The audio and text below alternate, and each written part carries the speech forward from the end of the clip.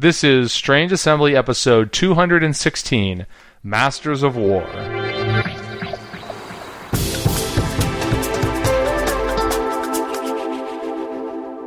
Alright, we're here. This episode is titled Masters of War.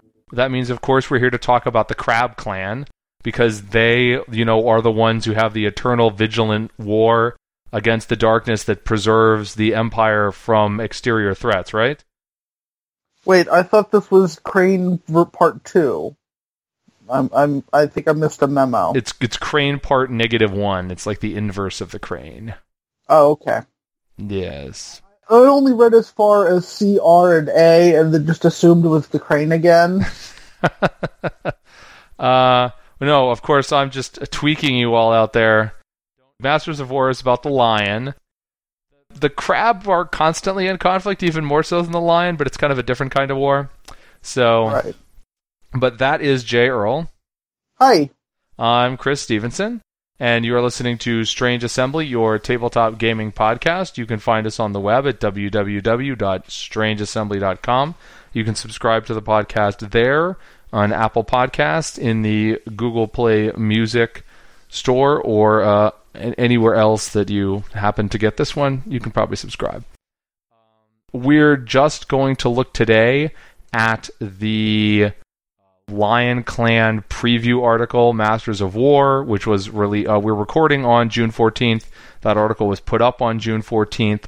I believe that, along with some other previews that have gone up, we've now seen all of the Lion Clan characters.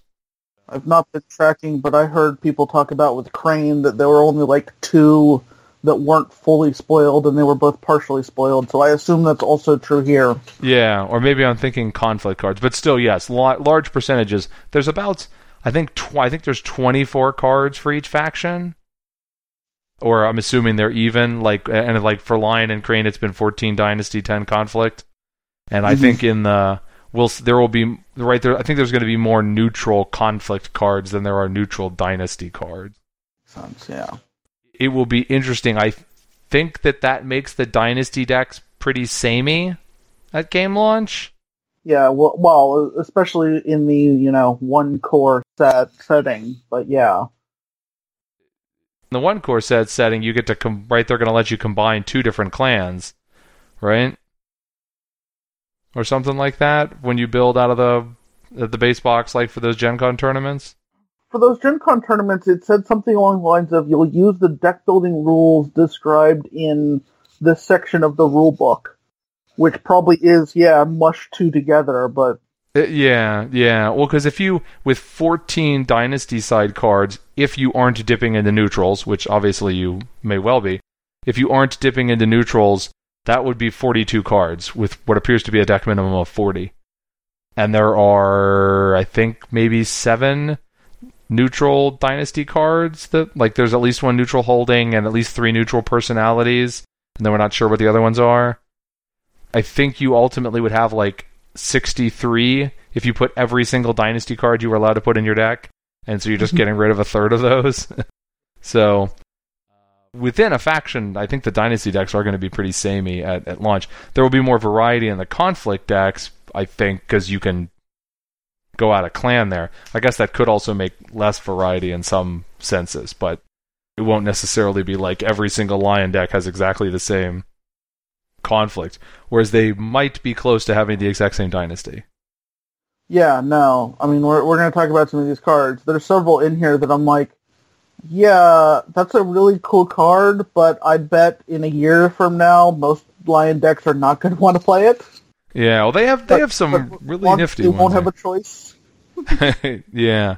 So, we got confirmation of what we kind of already knew about the Lion here, which is that they're spamming out lots of guys and attacking with military. Good lord, are they spamming out lots of guys. They have more relatively cheap guys, including a 0 fate cost character, and yet I suspect if they have the right flop of cards in their provinces, they could still have a difficult time keeping up with their production. But of course, they also got several cards that just put characters into play for free. Right, and I think that's going to be the strength of their swarm, really, is things like that. And also, there's one that, gives a fate token to all your dudes when you win. Now you can much more easily keep your board turn over turn.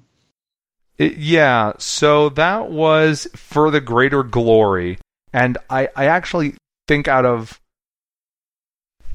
all the cards in that we just saw for the first time today, that is the one that is the most impressive.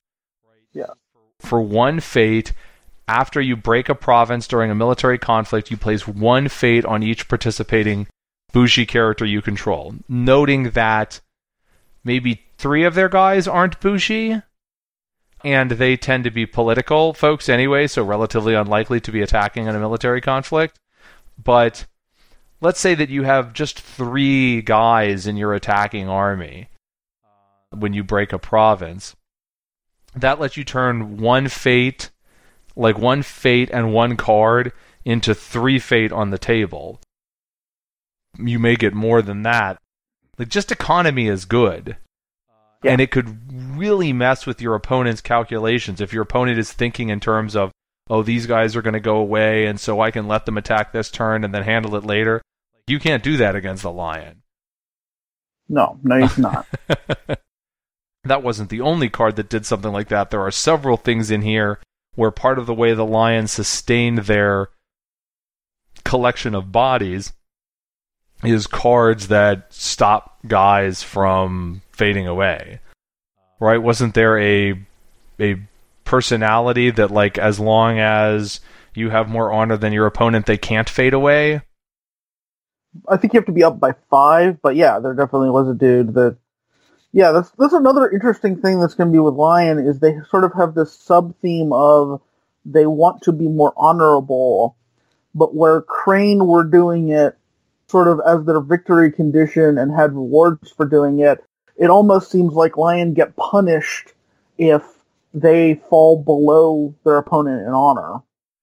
Well, there's the zero-cost guy who he just explodes if you're less honorable than your opponent. Yeah, that's kind of tough. It's not that you necessarily get punished. I mean, it's written as a drawback on the card in that particular case, but you're also getting a 2 military character for free. This is true, yeah. Those cards they're an on-off mechanic, a threshold mechanic. If you meet the threshold, then they are, above the curve, or however you want to phrase that. If you don't meet threshold, they kind of stink, including like Obstinate Root to the point of possibly just dying on you, just exploding. Obstinate Recruit seems like a very swinging card. Like we said, he's 0 fate, 2 military, Bushi. If your opponent is more honorable than you, you discard this character.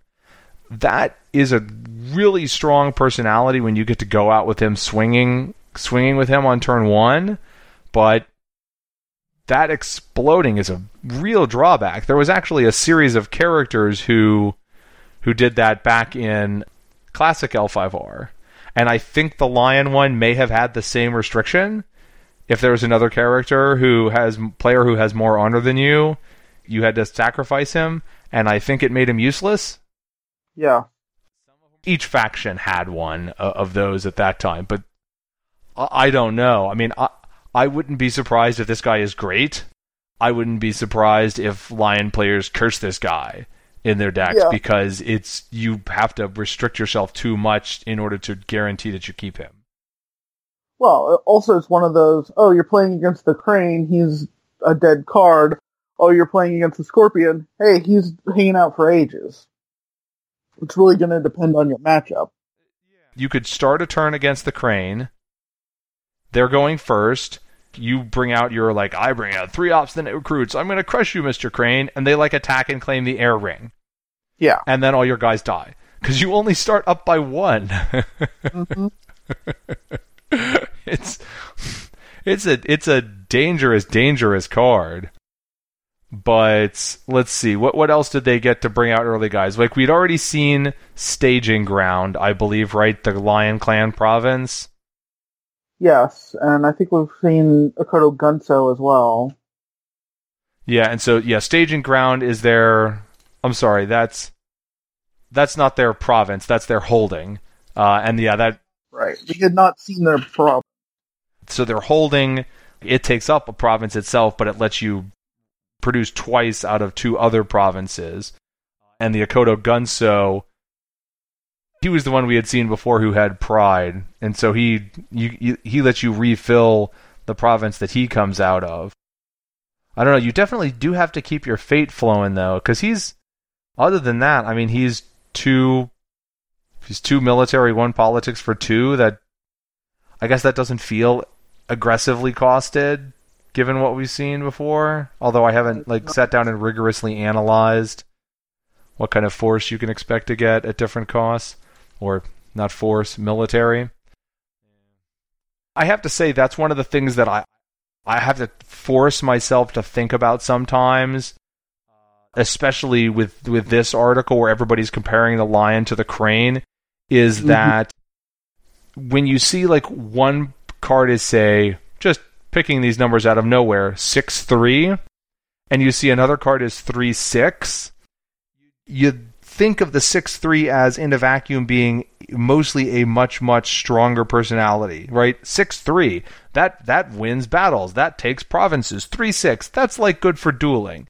Except that's not how it works in this game, because the second number is not chi. The second number is politics, which is just as capable of taking provinces as military is. Yes. It's I have to kind of just try to work against those subconscious things. But that was another one. So there was we saw Toturi in his card, and he is a mirror image of Doji Hataru. She was a 3-6 for 5 with 3 glory, who reaction after you claim a ring during a political conflict in which she's participating, resolve that ring's effect. Toturi is a 6-3, and his ability, he's a Bushi instead of a courtier, and his ability works during a military conflict. I like the mirroring of these 2 clans, who are clear, one is the all-politics clan, one is the all-military clan. They're at each other's throats at the beginning of the game, but I did see a number of people who were oh, it's lame that Toturi's just, isn't anything new, it's just a tweak of something we saw last week. What do you think about that? No, I agree with you. I like that they are sort of mirrored, although it will be interesting how much is that, quote-unquote, the champion form, that all of the champions are going to look kind of like that, and how much is it just these 2 happen to be mirror images, and the other champions, as they start to come out, are going to be significantly different. I'm not predicting. I wouldn't be surprised if we see something like clan champions cost 5 and have a glory of 3, and their stats add up to something like 9. But did you see the sort of the semi preview of Sukune? The fan, so you can just see her art and her cost, yes. Yeah, and she was extremely big for someone who's not a clan champion. If she's not, I mean, it produced the speculation that maybe she really was the clan champion now, and they were just getting rid of Ujimitsu, because who cares about that guy anyway? I cared. I liked Ujimitsu. I like Sukune as well, but... Come on, you like Sukune better, though, don't you? Well, yeah, I mean, she was item art that was so cool, she got upgraded to a personality. She just had some really great stuff throughout over the years. But I guess we'll see that whenever it is that we see Phoenix, which presumably will not be for at least a month. Yeah. So, did you vote in the Crab versus Dragon poll? I did vote in the Crab versus Dragon poll. I didn't see, has that finished up yet? Who won? That has finished up. Dragon won, so the next clan to be previewed will be Dragon. I voted for Crab, by the way, because we've already seen several Dragon cards. We've seen more Dragon than we've seen Crab, so I want to see what the Crab is. I mean, I in the long run, if you told me you only ever get to see the dragon or you only ever get to see the crab, of course I would choose the dragon, but... Right, of course. It's what's next, not what's ever. Yeah, but I mean, I'm perfectly okay being strung out longer and anticipation building up. I with the dragon, I'd like to see more of what the crab are doing with holdings and that sort of thing. Exactly. I voted for crab because I wanted to see the holding shtick that they're supposed to have. I think the final score, it said something like 50% to 50% dragon wins. Well, because it doesn't. I think it only does 50 or 50 and a half or something like that when it's giving a percentage. But look, Lion, we're ruining your time talking about crab and dragon. So we had For Greater Glory that helps keep your guys around. We had the Steadfast Samurai that helps keep your guys around. We have Sashimono, which does not keep your guy around, but lets you use your guy a lot more when they're out. They basically get to attack and defend. Theoretically, they could attack and defend All 3 times. Yeah. Well, not 4. It attaches to a bushi you control, and they don't bow as a result of military conflicts. Oh, okay. So they could participate in 2 militaries and then a political, but then they're bowed out. But let's face it, the bushi restriction means your guys who do anything on politics are fairly out. I mean, that's a bit unfair. I mean, there are a number of Lion characters who have 0s or dashes or 1s in politics, but you've also got characters like Master of the Spear, who's a 2/2, right? That character can just do either one. Right, or there Shugenja, who was 1/3, or... Well, yeah, they've got I think a Shugenja and a Courtier, but those can't attach the Sashimoto, because that only works on a bushi. But, well, they have the Ikoma Prodigy, who's a Courtier, who we have not... I guess we've seen bits and pieces of that, but we haven't seen the full thing, but it looked like it was a 0/1 or something. There was the Venerable Historian, who was not in this. Right, it was a preview video, and... Yeah, but becomes huge if you... What, they were a 0/1 and then got honored, and they have... It was a dash one. Dash one? Yeah, it was a dash one, but they have 3 glories, so if you honor them, they're like, rah, courts. Is that the one that had action, honor me if I'm more honor this character if you are more honorable than your opponent? I don't remember what exactly the trigger was. I just remember it had an ability to self-honor. Yeah. So yeah, I'm a court monster, rah! That's at least 4 that aren't bushi, I guess, because that's not a bushi. I don't think the Ikoma Prodigy is not a bushi. The Kitsu Spirit Caller, who is the one who has an action to bring a character back from the dead, that's a 1/3 Shugenja. And then there's also Ikoma Eiji, who is reaction after you lose a political conflict. Put a bushi character with printed cost 3 or lower into play from your discard pile or a province. So that's a lot of throwing guys into play, although those are one-shots. Yeah.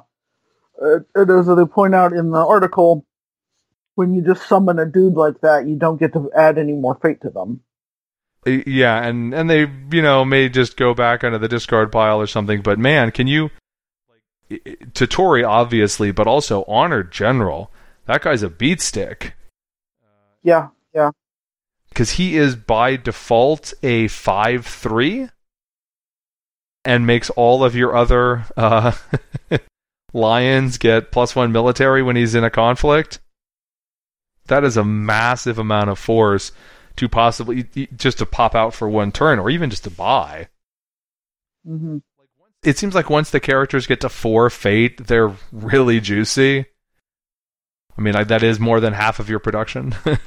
Yeah, it's really hard to get them and be able to keep them around for too long. And let's see what else is there. To continue the spear theme, there was Matsu Biona, a 3/2 for 3, who, if you already have 3 or more other bushi, when you bring her out, she gets 2 fate on her for free.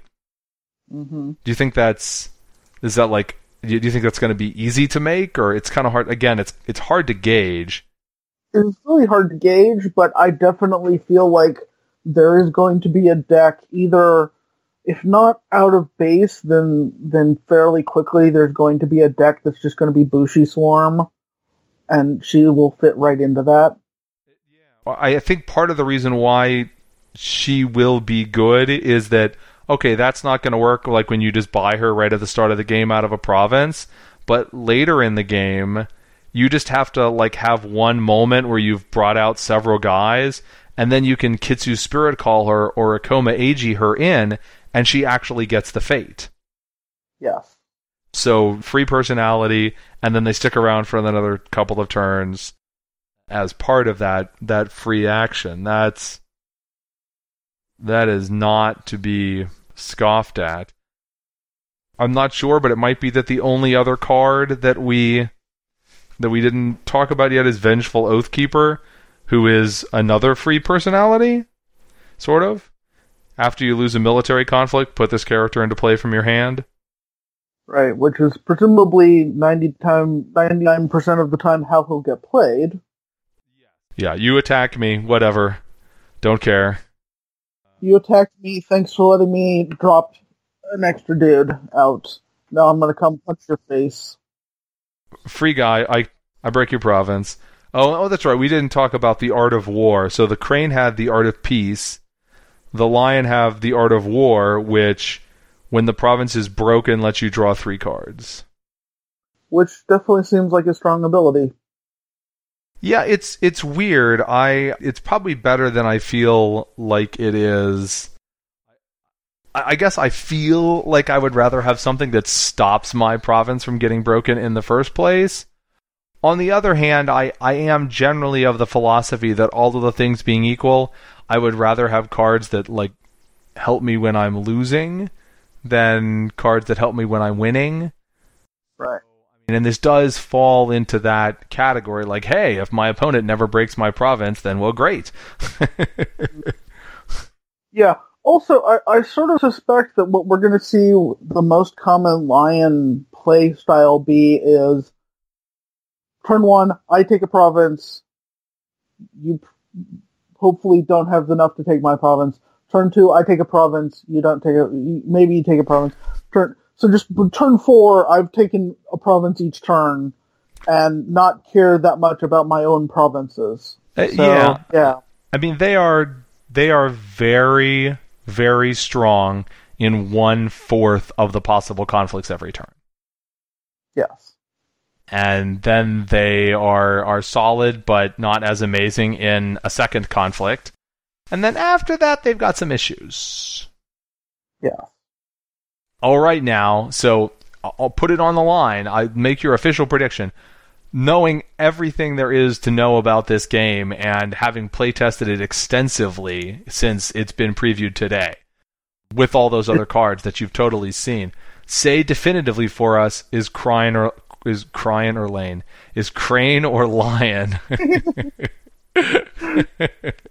better? Because I've looked on people's discussions, and apparently people feel like they are able to offer opinions on this. So I need yours, Jay. Well, luckily I am omniscient, so I know all of the cards in the set already. I feel like they're actually both really strong. They're just different decks. I feel like Crane is more of a slower control. Lion is going to be the in-your-face, I'm coming at you. I would predict what we're going to see is Crane is going to be one of those clans that the really top-notch tournament players are able to pick up, play something really strong out of, but, you know, the less strong players are going to really struggle with. Meanwhile, I expect Lion to be one of the deck checks at a tournament where it's straightforward enough and it's strong enough that a lot of the middle tier people are going to be playing it. So if you want to be able to do well in a tournament, you're going to have to make sure that your deck can actually beat that Lion deck. And then, of course, the really skilled players are going to do something crazy off the wall and are going to do really well with it. It's my lion defensive political deck. Yes, exactly. The switch point for lion as to how effective they are may be how well can they defend, right? Like, because I think it's entirely likely that if you are the lion and you so choose, and you will have the ability to break a military province on most turns, right? You are going to be able to attack and break, but you have reduced effectiveness on defense just in general, and you're terrible at politics. Mm-hmm. So if you have to be able to defend, like, you're not going to take provinces with political for the most part, probably. You're going to be looking at jump blocking to save the province while losing the conflict. We'll have to see how that goes. Oh, and let me come up with yet another one that we didn't talk about, even though I said we talked about everything. Guidance of the Ancestors. This is the +1/+1 attachment for 1 that you can just keep playing out of your discard pile. Yeah. I found this a little odd in that it's very similar to the Ancestral keyword, but is not the Ancestral keyword. It does not, no. It just seemed a little strange to, like, right off the bat in the core set of the game have 2 different variations on that replaying the attachment over and over again. I mean, I guess conceptually, this is your ancestor coming back, so they need to be in the discard pile, or else how can they be your ancestor? Of course, you can play it from your hand in the first place, so I don't know. Honestly, and this may just be because, we've only seen so much, I suspect that Lion, early on in the game, before people have really figured out crazy combos, is going to be one of the most pulled into other clans, just because you've got cards like this, or the one that gives out fate tokens that are really straightforward to use, really easy to figure out. For the Greater Glory is a 3 influence card. It's a 3 influence card, and it only works on Bushi. So I actually think that For the Greater Glory is going to have a hard time going out. Like, Crab might be a very Bushi heavy deck, but depends on who else is Bushi heavy, but yeah, well, I mean, if you think about the limited array of things available, right? Like, Crane are going to have a lot of courtiers. Scorpion are presumably going to have a lot of courtiers, maybe Ninja, depending on what they do with them. We haven't seen squad for Scorpion so far. No. Phoenix are going to have a bunch of Shugenja. Dragon are going to have Shugenja and Monks. Lion can put out a field where almost their entire deck is Bushi if they so choose. I don't know if anybody else is going to have that option. Do you play with For the Greater Glory if only half your dudes are Bushi? It's not nearly as efficient at that point. No, but it is still a very powerful effect, so I'm speculating off of we've seen two clans worth of cards and maybe a spattering of other, but again, I feel like the Lion has some of the more straightforward options, so we'll see that brought in fairly heavily at the beginning before people have really had time to find the good combos. Yeah, I want to attack you. Always has an appeal to it. Yeah. ABC, always be charging. That's all I had to say about the Masters of War for today. Did you have anything else you wanted to cover, Jay? No, that was basically it. Again, I'm expecting that for a long time, you're going to want a Lion deck in your gauntlet. That's going to be one of the deck checks that you're going to need to make for your deck, that if your deck cannot deal with Lion, you're going to have a bad tournament. Yeah, I think that's a reasonable supposition. I think that's a good observation. Okay? So I will close this off by noting that if you're interested in Pathfinder RPG, Curse of the Crimson Throne is really good. You should check it out. But this has been Strange Assembly, your tabletop games podcast. You can find us on the web at www.strangeassembly.com. You can subscribe to the podcast there through Apple Podcasts or on the Google Play Music Store. You can find us on the usual social media. We are at Strange Assembly on Twitter or facebook.com/strangeassembly. I always like to hear from you, so feel free to contact me with your criticisms and observations and such, I'm Chris at strangeassembly.com. But until then, for J. Earl, I'm Chris Stevenson, and this is Strange Assembly. Never stop gaming. Meow.